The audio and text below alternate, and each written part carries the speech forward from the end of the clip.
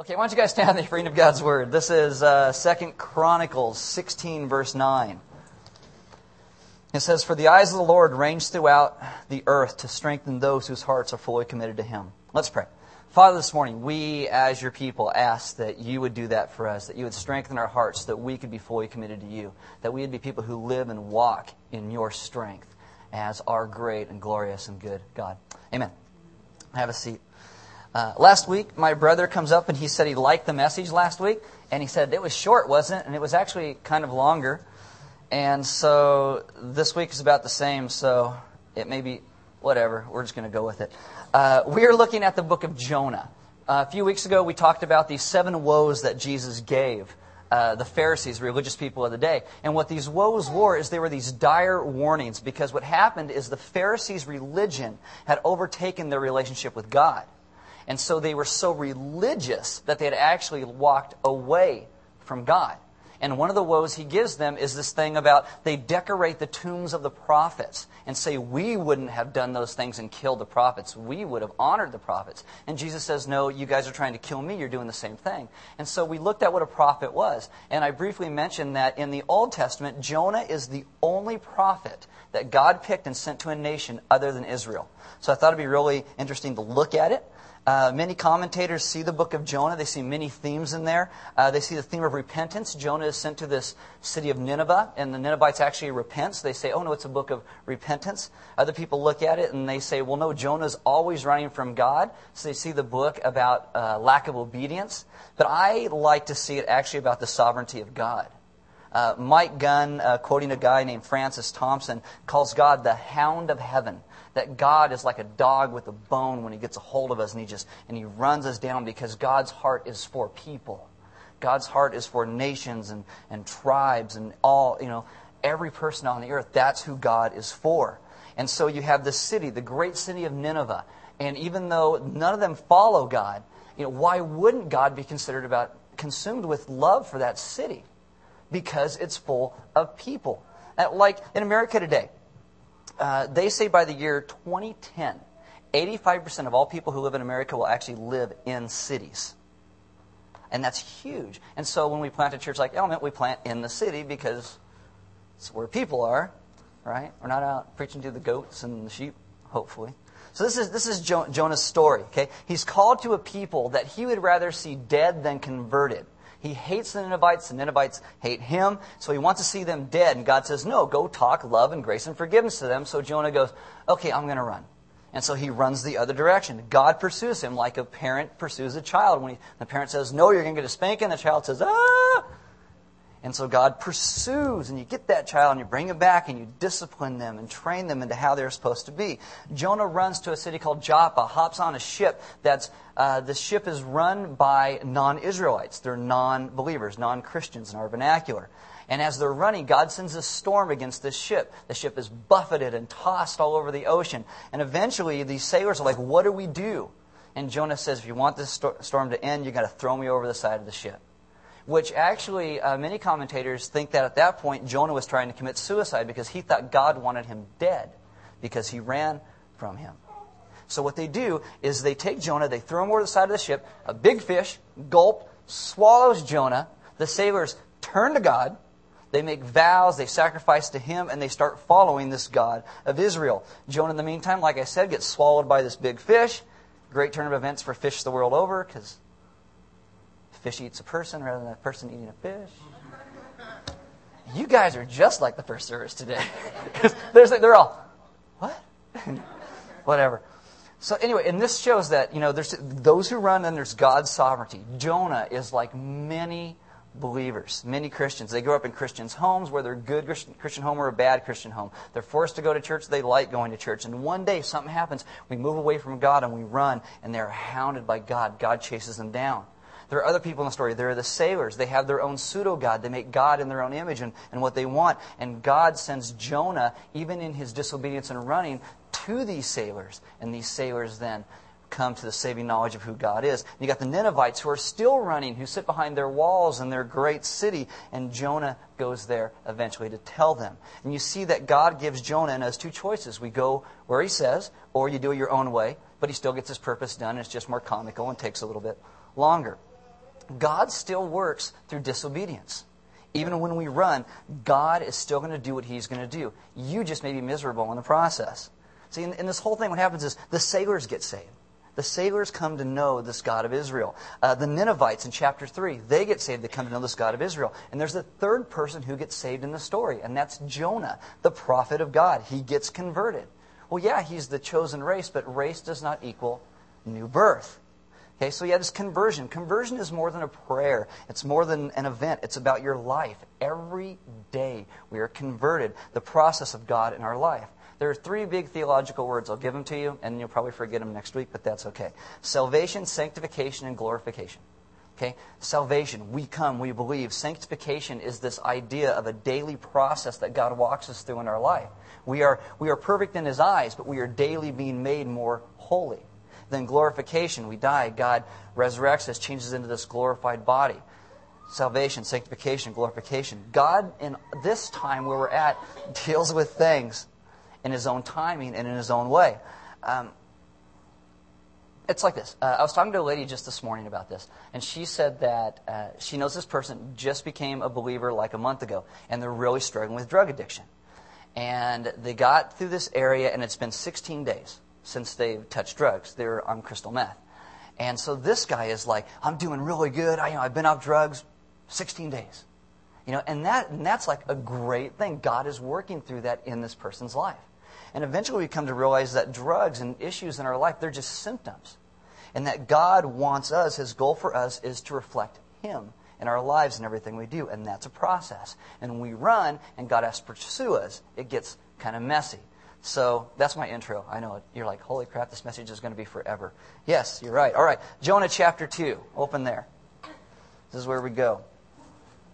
Verse 1.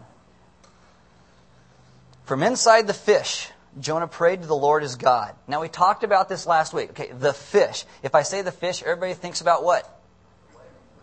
Right, the whale, the fish. Oh, I'm thinking about the fish. People say, well, is it allegory? Is it real? Is it metaphor? If you get stuck here, you're not going to hear anything else I have to say. And remember, as much as we want to question the fish, Jesus said the fish happened. Jesus actually goes on to say that if you can't believe that God could put Jonah in a fish for 3 days and bring him out, that you will never be able to believe that God would come in the flesh, that He would die, be buried, and be raised again 3 days later. He said you're not going to be able to believe that, which is actually borne out today. There's this really liberal group of guys, they're called the Jesus Seminar. And so they look at Jonah and they say, oh, no, well, Jonah, that's just allegory. And then you look a little farther and they go, oh, well, Jesus. Well, Jesus' resurrection, that's metaphorical too. It means you just rise spiritually. They don't believe one, they can't believe the other.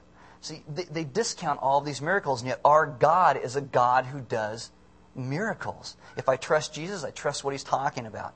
This is like a little bit of humanism where you're just kind of being human. People say, obviously it can't be real because to my human senses it doesn't happen. Miracles aren't natural. Right? From the book of Duh, you say, duh, that's exactly correct. Miracles aren't natural. They are supernatural. And so we, as believers, say if there is a God, He can do miracles. Humanistic thinking says, well, there's not a God, but if there is, He can't really be in control because only what I see, touch, taste, only those things are real. And so if there is a God, He gets created to look a lot like you and I. He doesn't have a lot of power. The church has even historically come along behind this and tried to defend Jonah humanistically. They say, in 1851, true story, okay, this is a true story, there was a whaling ship, ironically off the coast of Wales, which I think is funny. They're going after these whales. They lose 2 sailors over to the side. One dies, the other one gets swallowed by a whale.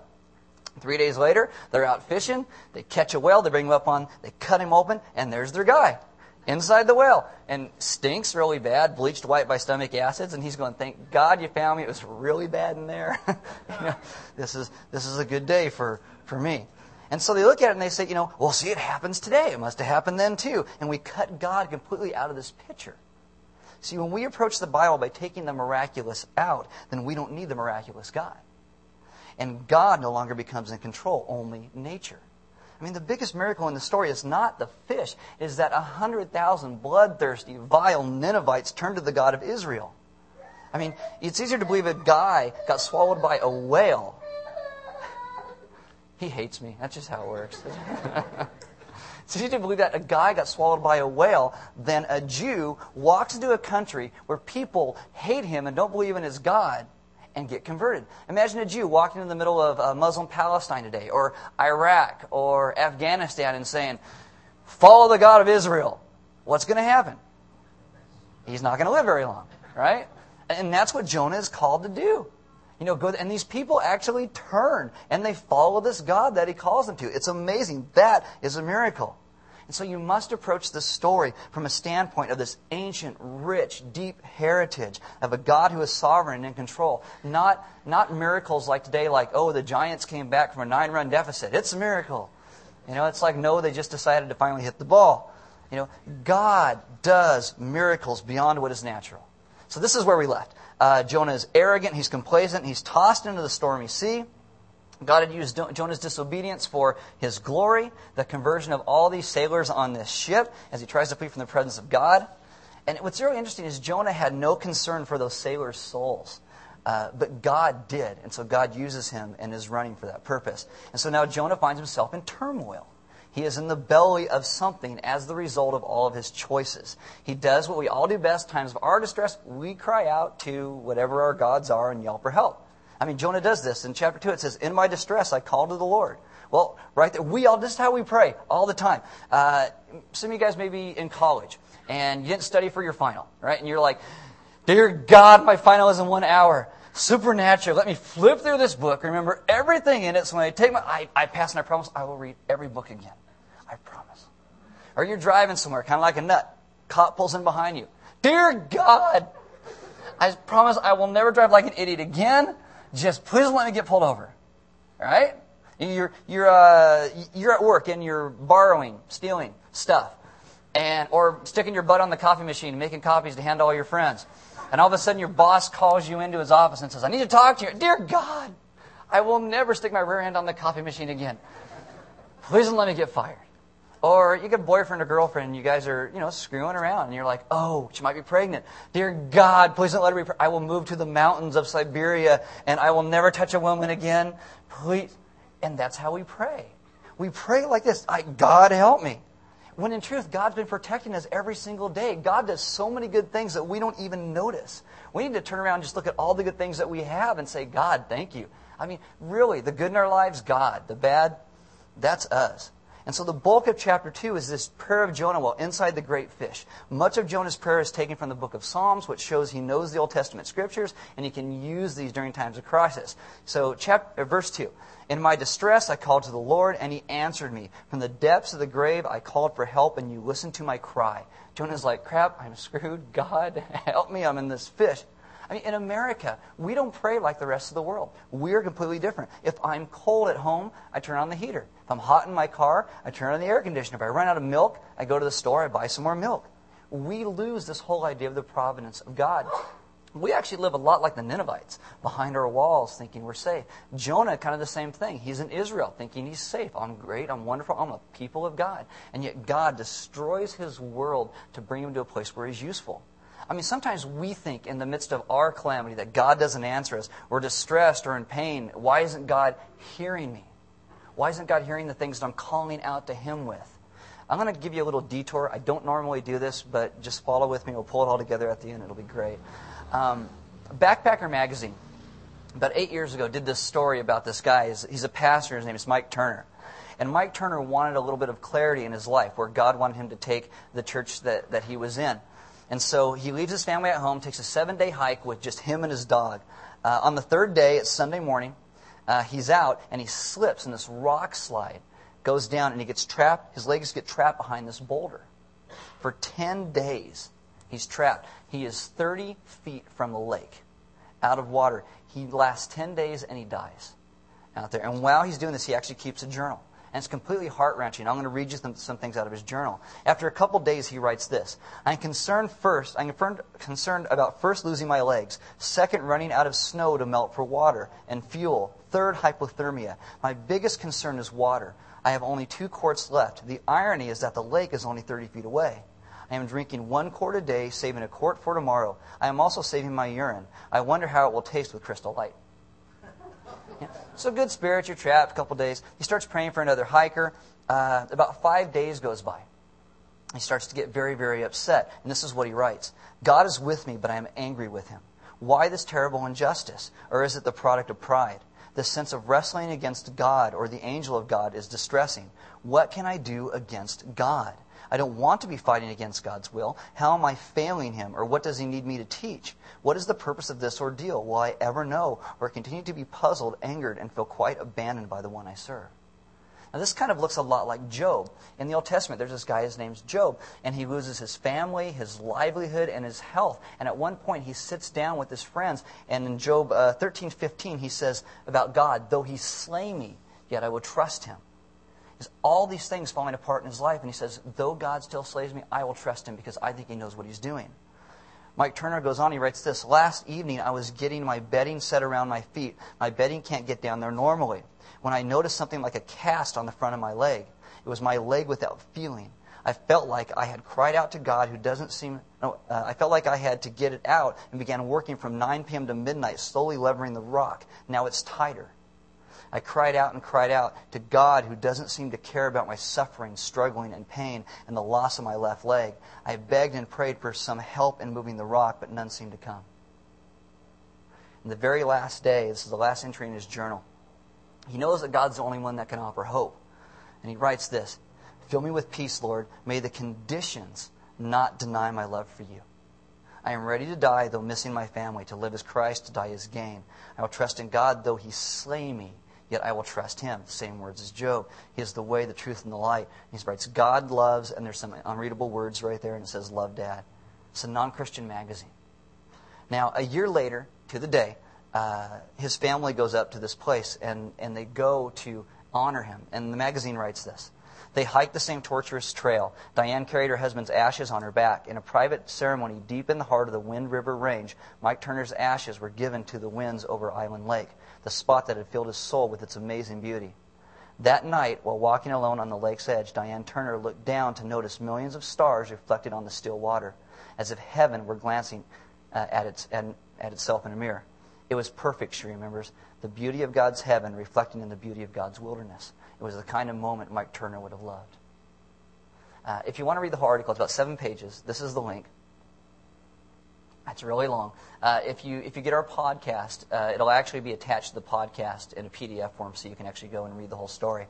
But there's something in us when we hear this and we think, well, where was God? And actually, some responses to the magazine were like that. This is why I don't believe in this God, because if God is really there, he could have saved he could just move the rock or brought somebody around the corner to see him there and help him out. Why didn't God do that? But if we truly believe in the sovereignty of God, then we trust what happens. Because we believe that God is a God who does right, even when we don't understand. Even when we sometimes will think, well, that can't be right. If you look at this in terms of eternity, Mike Turner's actually in a better place. But we look things through this human lens. Our understanding versus God's understanding, we are myopic, where we are nearsighted. And yet God sees everything. Jonah is the same way. He turns to God in the belly of this fish, like Mike Turner's behind this rock. Much of this story parallels many of the things that we go through in our own lives with our God. We run from God. We find ourselves in a chaotic situation, calling out to him for relief. Proverbs 3:5-6 says, trust in the Lord with all of your heart and lean not on your own understanding. In all your ways acknowledge him, and he will make your paths straight. We are commanded by God to trust him and his word and not ourselves. Because as fallen people, we always come to the place where we trust ourselves. We have self-reliance. It's all about me. But we don't have this view of eternity that sees everything that is going on. We are not all-knowing. We are not all-powerful. And God has to take Jonah to this point in his life in the belly of this fish so that he can be useful. This is the only way God can change Jonah to do what he needs to do. Behind a boulder, in the middle of a sea, in the middle of a whale. Or a big fish. And so examining Jonah's prayer reminds us of all these attitudes that bring us into relationship with God. Verse 3, he says, you hurled me into the deep, into the very heart of the seas, and the currents swirled about me. All your waves and breakers swept over me. I said, I have been banished from your sight, yet I will look again towards your holy temple. That is actually a prayer of thankfulness before God. This is before God ever delivers him out of the fish. The Hebrew prayers always contain this thanksgiving as a normal part of the rest of their prayers. That God is a good God who made everything, so everything is good, and He is a God who hears even in the midst of our turmoil. And Jonah's thanksgiving is this seemingly thanksgiving for deliverance from death, not even deliverance from the fish. Because Jonah thought that God wanted him dead. And God simply wanted Jonah useful. It's like circumstances we get ourselves in all the time, and we go, God, why am I in this? I have had conversations with teenage girls where they end up pregnant. And they go, why did God do this to me? And I'm like, God's not having sex with you. That's maybe what you tell your parents. I'm like Mary. It was God. It is circumstances we put ourselves in, and we blame God for these circumstances. And it's completely bizarre. It's when it gets hard, what do we do with that? Do we turn to God? A couple of these girls have actually turned, and their lives have turned out really great. Other ones get very, very bitter and angry. Jonah says, yet I will look again toward your holy temple. I mean, this is very Job-like. Though these things are happening, I will trust you. What do you do when it gets hard? This prayer emphasizes faithfulness of who God is, as well as the sovereignty and His control over everything. Because in spite of Jonah's unfaithfulness, God is still faithful and hears his cry. Just like us, many times we sin against God, and yet He still blesses us. He still answers our prayers in spite of ourselves. God's mercy is totally evident where Jonah is at. Jonah did not get what he deserved. Jonah was granted life, another chance to do what God had originally ordained him to do. I mean, we sometimes get so used to God just blessing us and giving to us. We expect that every little prayer that we give Him, He must answer the way that we want. And we don't even look at the situation that our choices have actually put us in. And God is free in His sovereignty. He brought about this calamity to accomplish His will, just like sometimes in our lives, calamities happen to bring forth God's will. Jonah, in the fish, has a presence of mind to follow God despite the fact that God allowed this adversity to take place in his life. This is the real sign that God is the pursuer of Jonah. That Jonah is running, and God takes him, puts him here, keeps molding him to make him into what He wants him to be. Many people under this crucible of pain, they run, they flee from who God is. They get very bitter. They disdain who God is. Jonah turns the direction of God. Verse 5. The engulfing waters threatened me. The deep surrounded me. Seaweed was wrapped around my head. To the roots of the mountains I sank down. The earth beneath barred me in forever. But you brought my life up from the pit, O Lord my God. When my life was ebbing away, I remembered you, Lord, and my prayer rose to you, to your holy temple. Verse 8, and I love this verse. Those who cling to worthless idols forfeit the grace that could be theirs. But I, with a song of thanksgiving, will sacrifice to you. What I have vowed, I will make good. Salvation comes from the Lord. And so Jonah recognizes that God is a deliverer of himself. There is no other idols or deities out there. It is God. So Jonah realizes three things in the belly of this fish. That one, he was beginning to trust in something other than God. And his life needed to be refocused to follow who God was. He had realized that he had made a nationalistic idol out of his country. Ooh, that sounds familiar. You know, he realized that he had begun expecting blessings from God just because that he was an Israelite. And he realizes that God bestows blessing because God is God.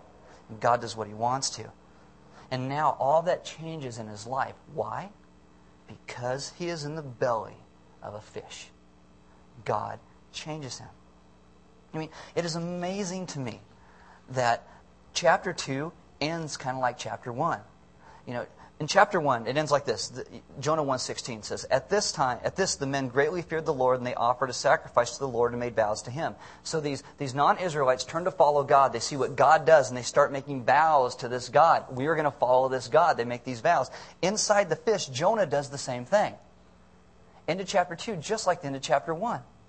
He starts making vows. I am going to follow through on what you said. He gives thanksgiving for God not taking him out. Leviticus 7:12 through 14 details how a Jew would normally do this. But obviously Jonah's inside a fish, and it's not like Pinocchio in the well where there's like a fire and he's like in a big cave. You know, it's like.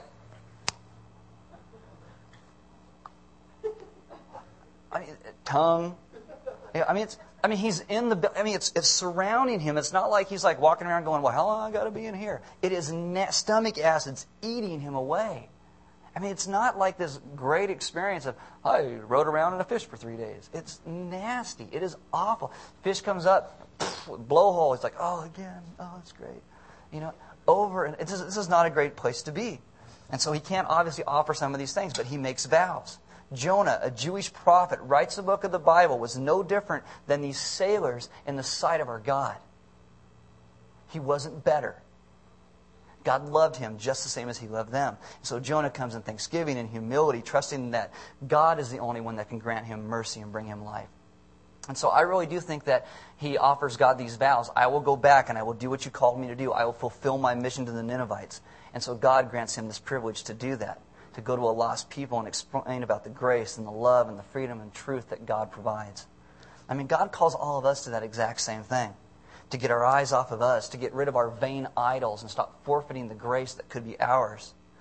Christianity is for all people, all languages, all ethnicities. Jonah had forgotten this, and yet here he remembers this. It is for all people. He says salvation comes from the Lord. This is spiritual. It is physical. It is salvation comes from Jesus.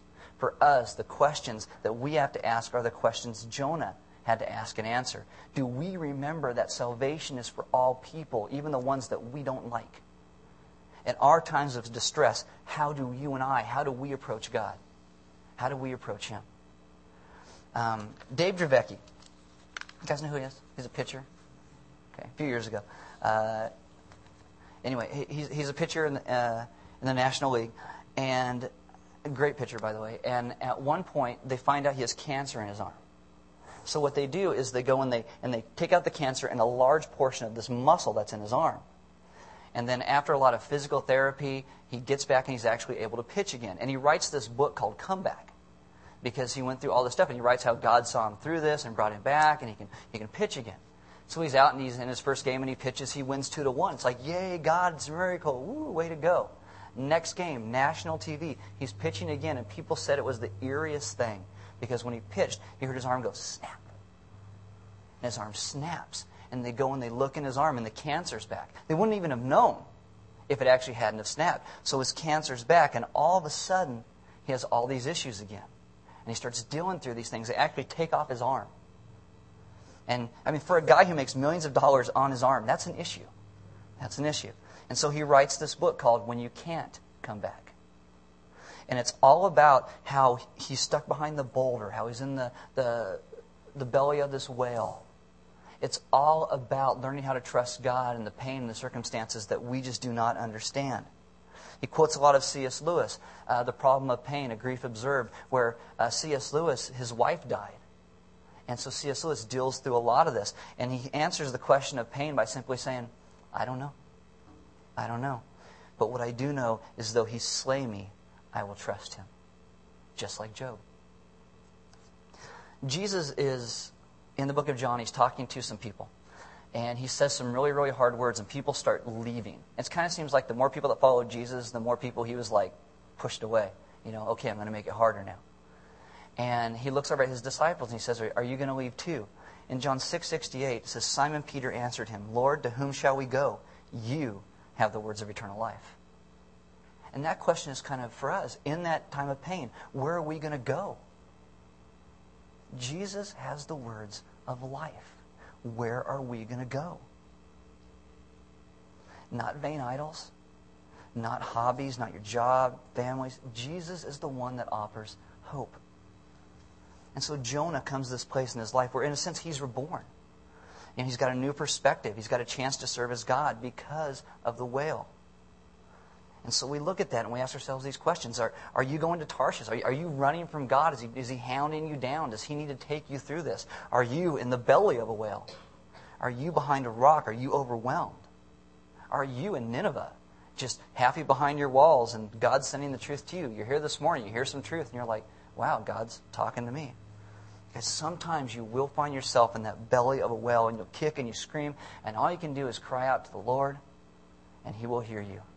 Jonah cried to God. God heard him. Mike Turner cried to God. God heard him. C.S. Lewis cried to God. God heard him. Dave Dravecky cried to God. God heard him. And God is more concerned with your character than your comfort. And I don't know why some of the things happen in our lives that do, but I will tell you this. God is for you. He is for us. We are Jonah. We are Jonah. We've got to remember that salvation is for all people. And that in our times of distress, we must approach God. We must approach God. Jonah 2:10 says this, "And the Lord commanded the fish, and it vomited Jonah onto dry land." Such graceful language, right? It's like, blah, there he is. God takes this fish, drops Jonah off, I think very close to where he started his journey. And Jonah has to make the original trek God intended for him in the first place. But I think it's great because Jonah starts at square one. He starts over again. He starts fresh. He has new hope. And Jonah has the choice that he can do it God's way or his way. Just like you have the choice. You can do it God's way or you can try and do it your way. And I ask that you guys choose God's way. Don't forfeit the grace that could be yours. Don't forfeit that. You go to the one who has the words of life. And your distress, you call out to him. And maybe you're in a place today and you're like, I'm not really in a place of distress. I'm doing great. I'm really happy for you. But you know what? It seems to always happen. At some point, we go through it. Maybe you're going through it right now. And I will tell you, go to the one who has the words of life. That is what Jonah learned. We need to learn that also. That we go to this place. The band's going to come up. And we're going to do some songs. We're going to do what we normally do at this point. We come to God.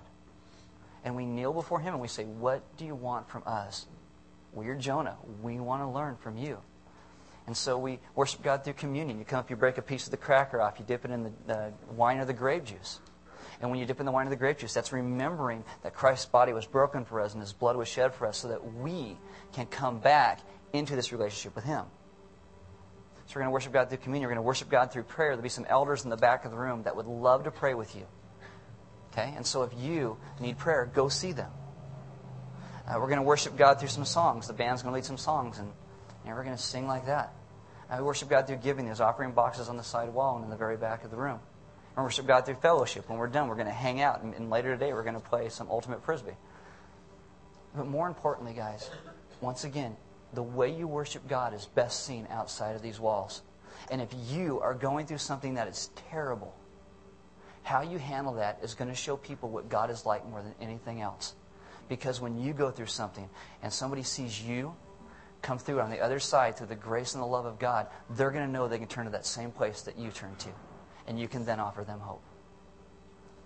Jesus is all about hope. God, in doing this to Jonah, it's all about hope. Because he wants to give Jonah hope, the sailors hope, the Ninevites hope. Us, hope. That's why he writes the book. So, let's worship God. Let's pray.